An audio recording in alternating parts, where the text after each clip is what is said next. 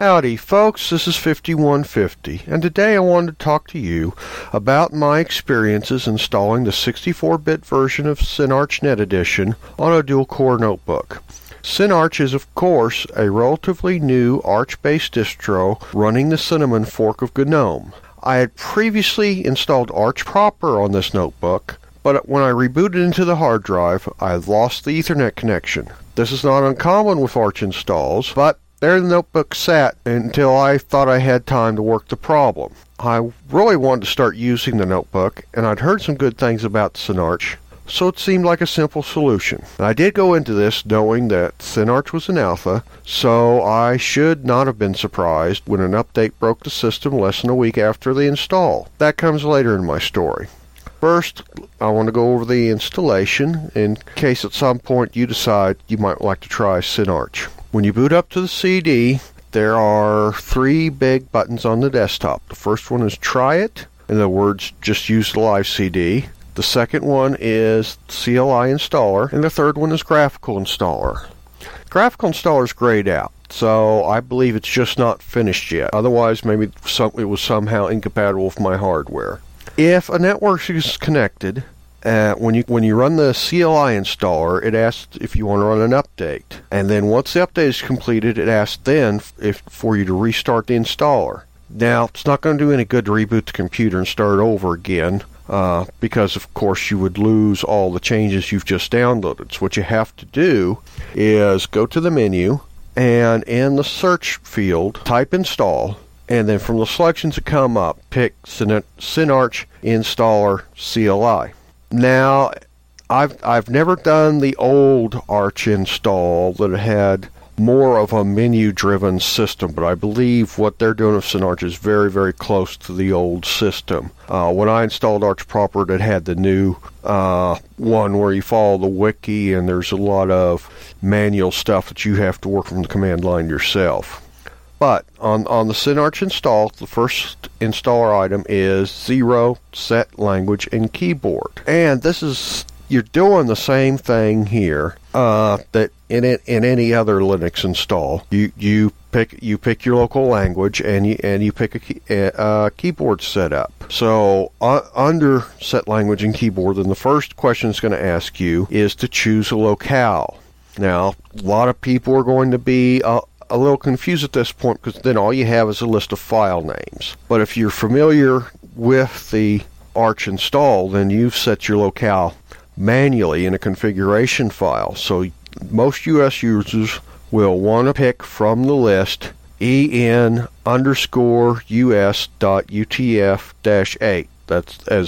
That's the file name in the list that's appropriate for the US. And if you've never done an Arch install, you might want to follow https://wiki.archlinux.org/index.php/beginners_guide. And well, it's in the show notes, but beginners is capital B, apostrophe after the S, underscore after the apostrophe, and G capitalized.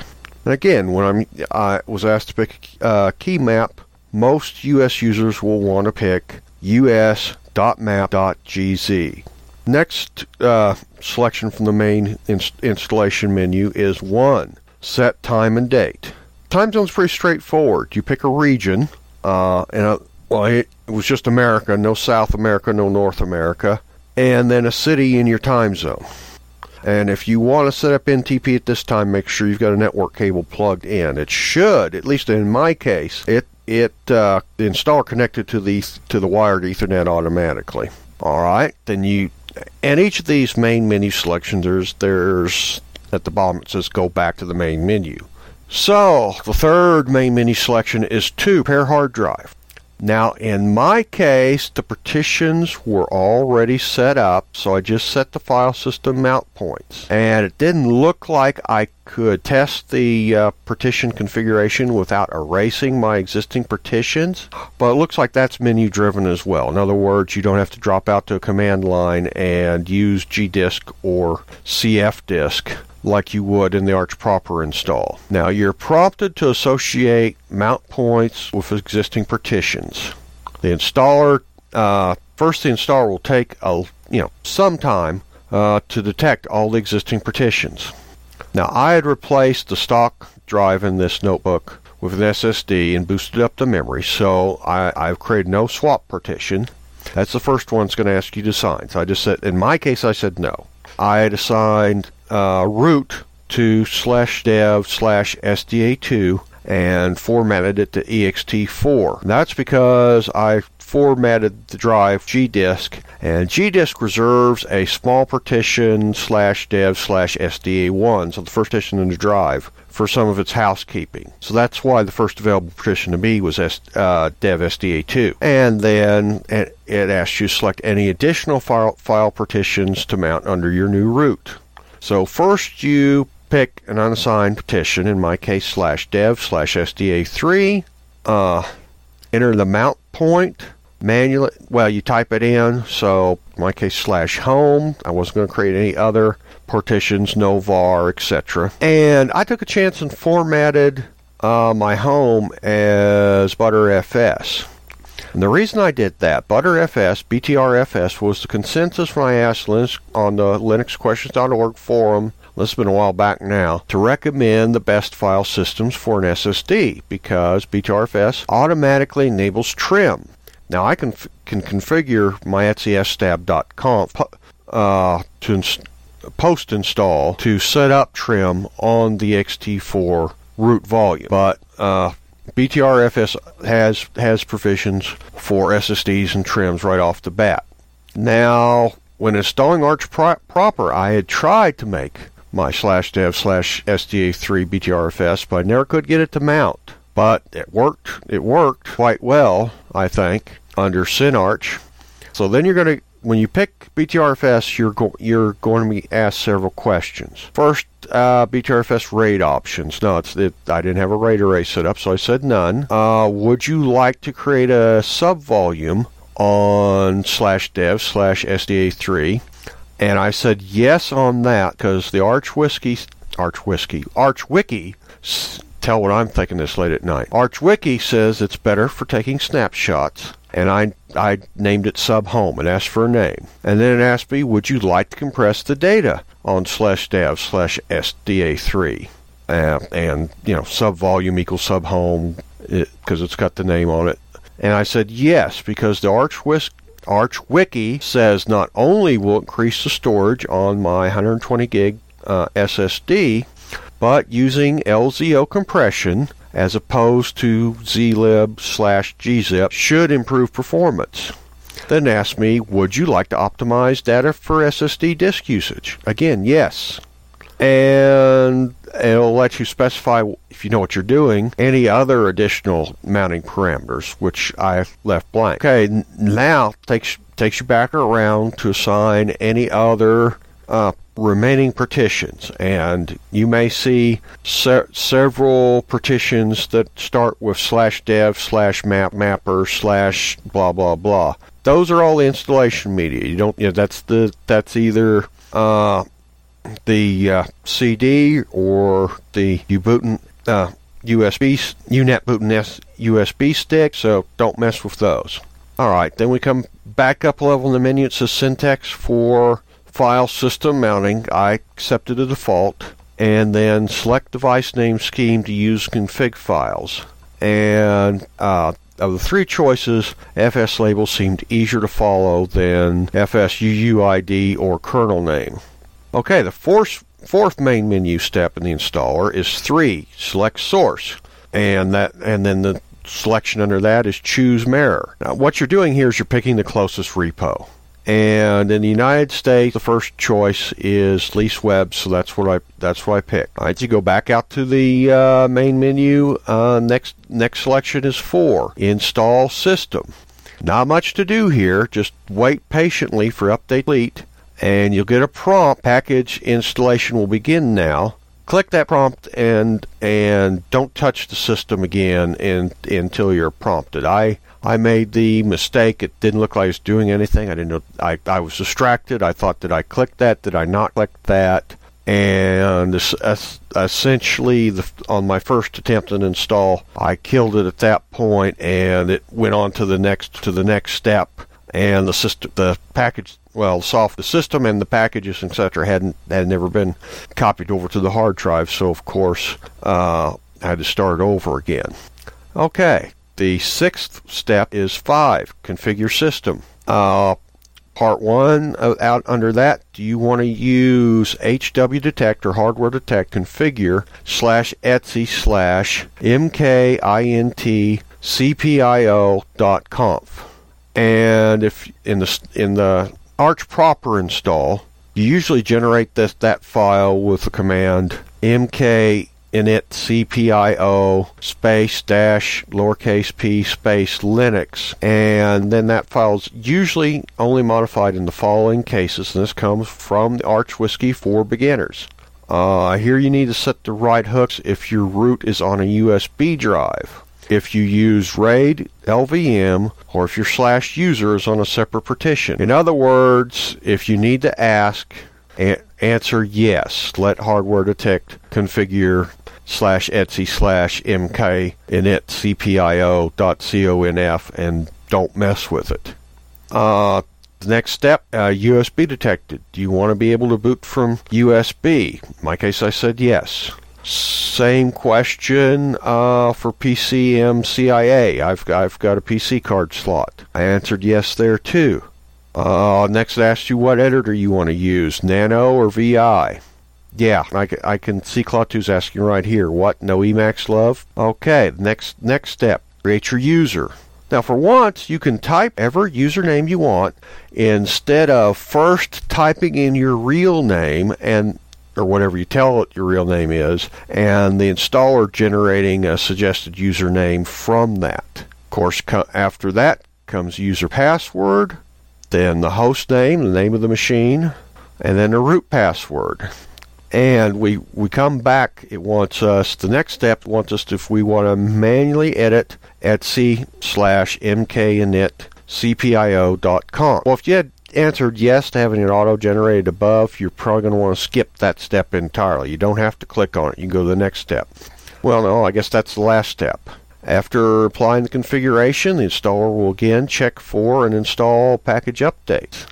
And, no, we're coming to that. Now, unlike the Arch proper install, when I booted the new system, not only did the wired internet work, I found the Wi-Fi was already configured as well. The system boots to a graphical login and automatically loads X in the Cinnamon desktop. Now, there are two 64-bit installs of Cinnarch, both of them labeled net install, and one of them is a 600 meg download, which I downloaded. Another one's only 200 odd meg. And I found for 600 meg download, first went under the last step after it checks and installs package updates, it still had 400 meg of updates to download. So I'm not sure the advantage of the larger net install. But like I said, Cinnarch's a little thin on pre-installed apps. Under Office, there's just a button to install LibreOffice. Only the Chromium browser, no IRC client, or Mumble. So my first act after installing Arch was to open the man page on Pac-Man and start installing new packages, and to take a page out of Door's book. Expect an upcoming episode titled "So I've Installed Arch, Now What?" from the perspective of an Arch noob.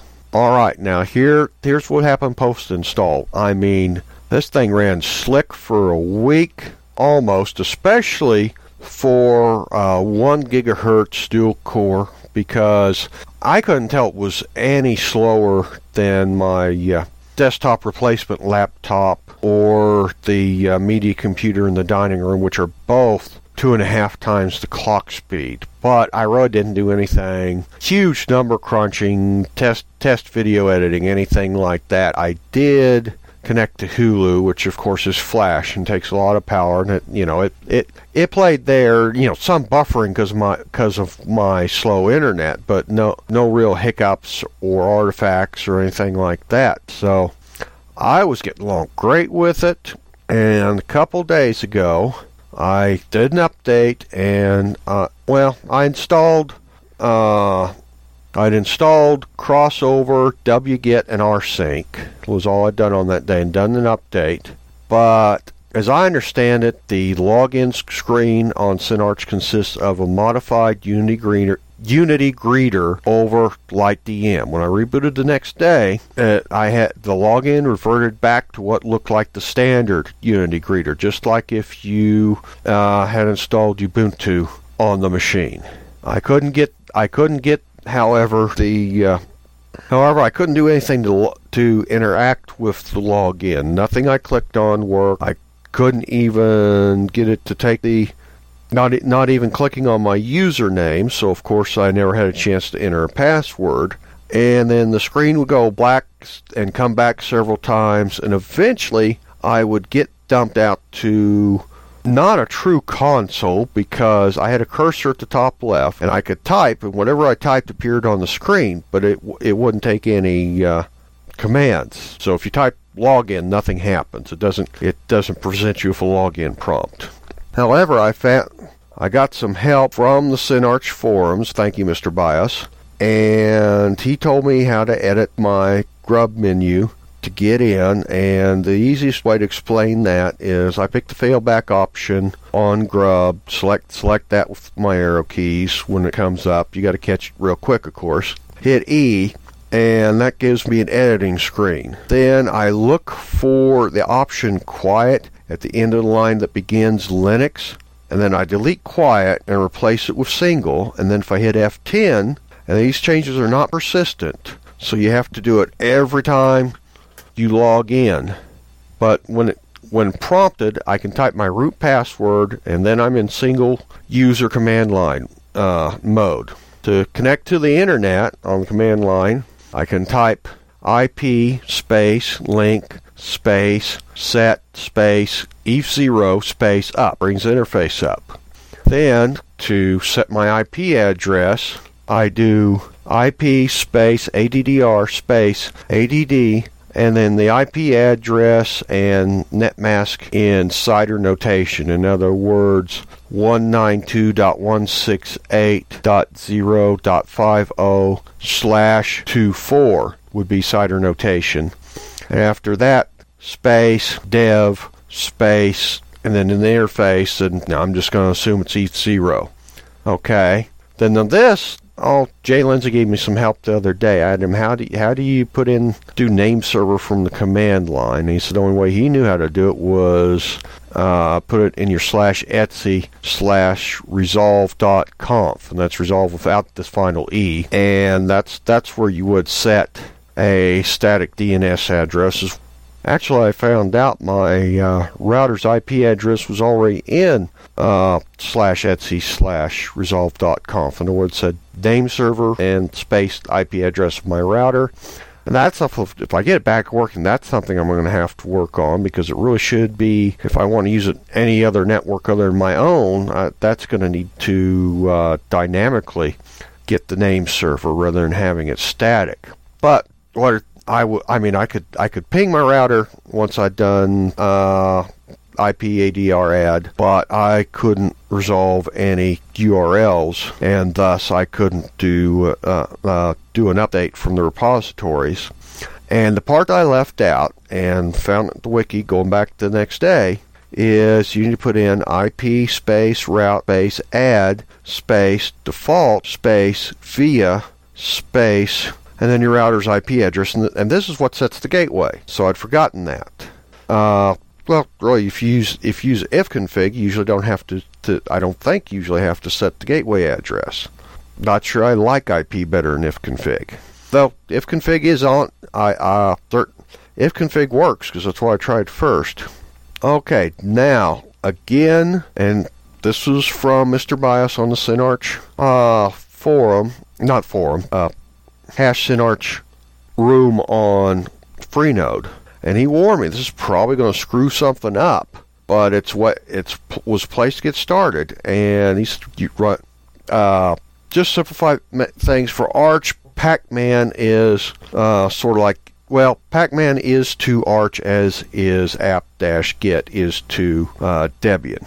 So he suggested I run Pac-Man space dash capital R space lightdm dash Ubuntu space lightdm dash Unity dash greeter, and that was going to get rid of all my desktop manager. And of course, I think what he meant to do was reinstall it afterwards. So I did that. I got him out of there, and then I decided, well, I thought instead of installing them back, I tried that once, but I would try to do the most minimal desktop manager possible. So I did Yaourt, Y-A-O-U-R-T space capital S Y-U-A space lightdm. See, like I said at the beginning, not the beginning, when I had this problem, the default display manager for Cinnarch is based on lightdm, so I figured just go with the most minimal thing. And explain Yaourt. Yaourt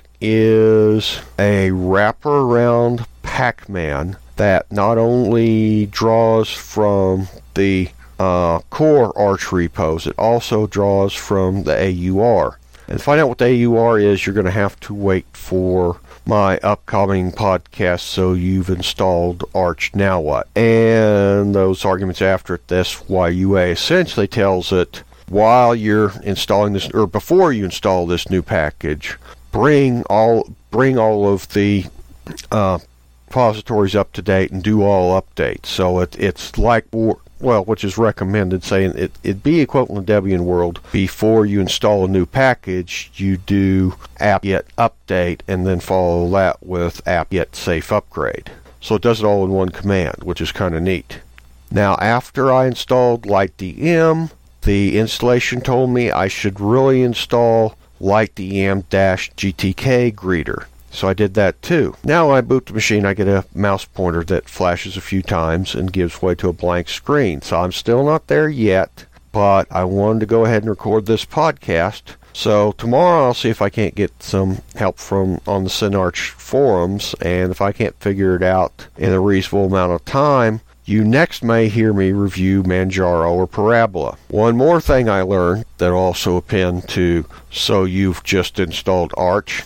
If you do something silly, like let the battery die in the middle of installing a package, you will need to do rm space /var/lib/pacman/db.lck to unlock Pacman and Yaourt. Okay, that's it for now for Cinnarch. I'll let you know how it goes. If I get it working again, I'll let you know what I do instead if I don't. I really can't complain that it broke. And I do, like I said, I can't admit, the stuff I installed the previous day, I can't, unless there is some weird dependency in there, I can't understand how that would have caused it to break. I think it broke because of an update. It may have broke for other people, for all I know. Okay, I think I know what I did. Before final editing on this piece, I caught part of a conversation on Hashcast Planet in IRC, which I asked Art V61 to clarify, and he affirmed that it was common knowledge among Arch users that using Yaourt for system updates invites breakage. Now, you remember how enthusiastic I was that I could update the system and install new software all in one command? Well, don't worry, you can do something similar with Pac-Man, just don't update the system with Yaourt, apparently. So I guess a good safety tip for me remembering that I'm a complete Arch noob is to use Pac-Man to update your system and install any software that can be found in the normal repositories, and only resort to Yaourt if there's a package in the AUR or Arch user repository that you really need and you can't find anywhere else. And a rather simplistic view of the AUR, as I understand it, it as to Arch as is PBAs are to Ubuntu. though I get the impression that it's rather harder to avoid using the UR as an Arch user than it is to avoid using PBAs if you want to ensure system stability in Ubuntu. Okay, here's a new section I want to add on called Rants and Information. That just some stuff I want to get out there, has nothing to do with my main topic. Okay, first one's a rant. Why do people who post files for download, such as software packages or ISOs, seem to feel the need to obfuscate the link behind some kind of script? SourceForge is particularly bad about this. I don't understand it. Does it give the host site some added layer of security? I ask because with my real connection, I always use wget or torrent to download large binaries like ISO files. Well, media files doesn't really seem to matter if you miss a bit in the movie, but something that is executable, well, an ISO contains executable, so yeah. wget works best, and wget works best with simple direct link.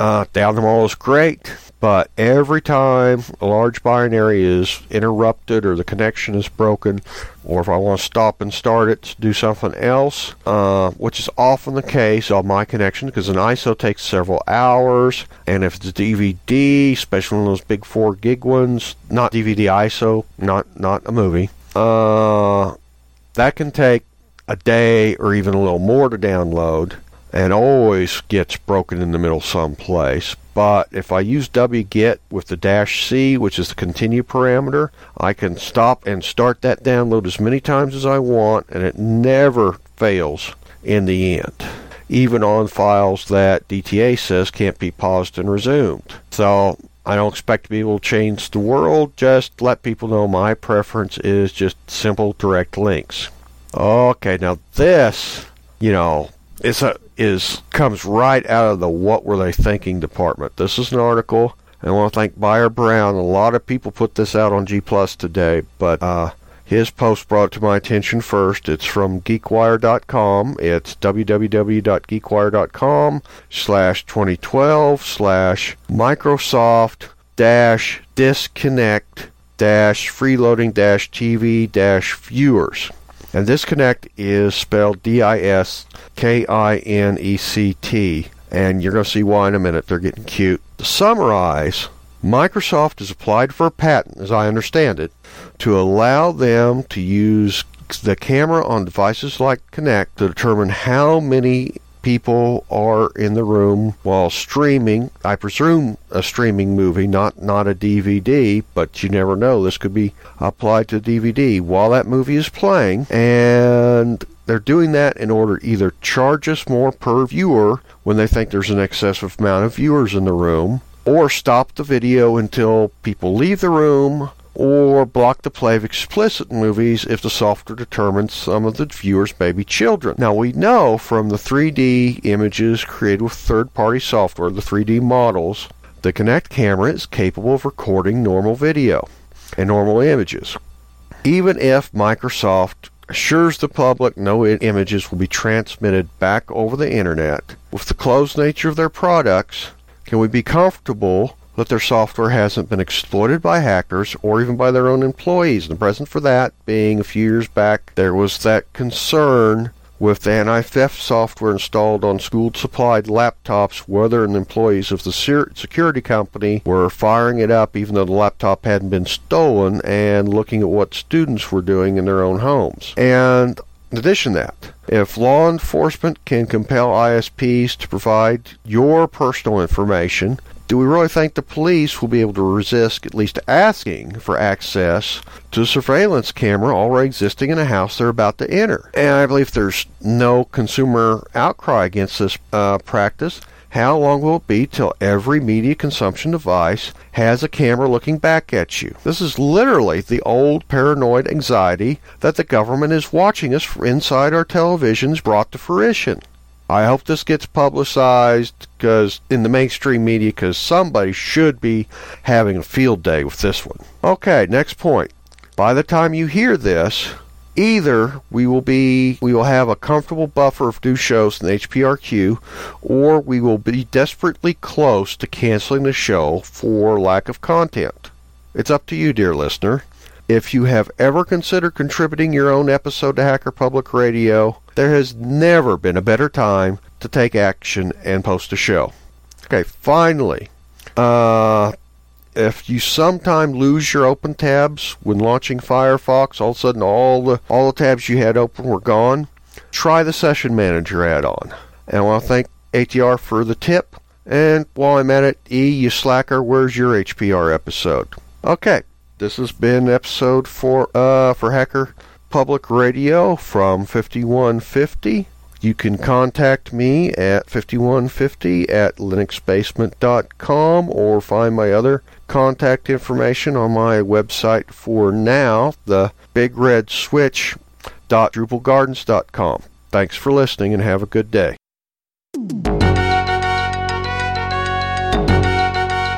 You have been listening to Hacker Public Radio at hackerpublicradio.org. We are a community podcast network that releases shows every weekday, Monday through Friday. Today's show, like all our shows, was contributed by a HPR listener like yourself. If you ever considered recording a podcast, then visit our website to find out how easy it really is. Hacker Public Radio was founded by the Digital Dog Pound and the Infonomicon Computer Club. HPR is funded by the Binary Revolution at binrev.com. All BinRev projects are proudly sponsored by Lunar Pages. From shared hosting to custom private clouds, go to lunarpages.com for all your hosting needs. Unless otherwise stated, today's show is released under a Creative Commons Attribution Share Alike 3.0 license.